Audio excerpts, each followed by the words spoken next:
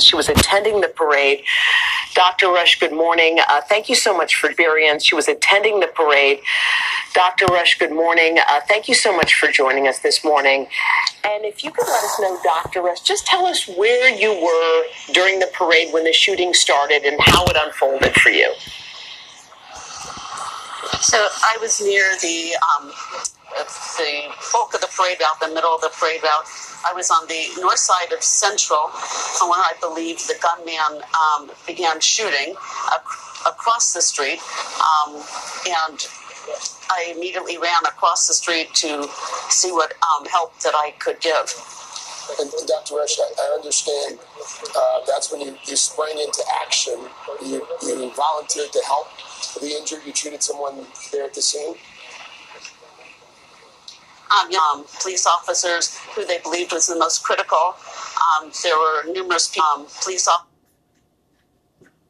officers who they believed was the most critical. There were numerous gentlemen that was down on the ground with profusely bleeding from his abdomen, and he seemed to be the most critical patient at the time.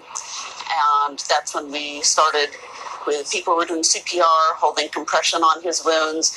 I was assisting with his airway. I was managing his airway, breathing for him with a bag and mask and what we call an ambu bag.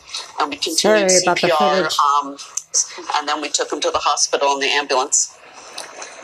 What happened to him? He ended up passing away. The ER, from thoracic surgeons to the ER docs to other physician anesthesiologists, were all assisting in his care.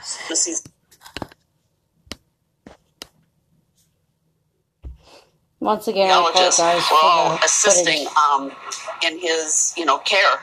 He needed airway management. He needed big IVs. He needed his surgical procedures to be done in the emergency room, which they were able to do. But unfortunately, his injuries were way too severe, and he had lost too much blood already.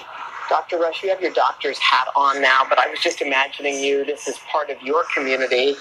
We just interviewed the mayor earlier. She talked about what it was like. She actually said this is a community that she said would never heal from this. Can you tell us your thoughts? I think so. I hope we can move on. Our community, I think our community is very strong. We will support each other. Our community, I think our community is very strong. We will support each other. I believe we will heal, but we'll never forget. And this is something that has scarred our community. And we will all come together and, hopefully it'll make us a stronger community. We hope so. Dr. Rush, thank you. Thank you for Dr. Rush. Thank you.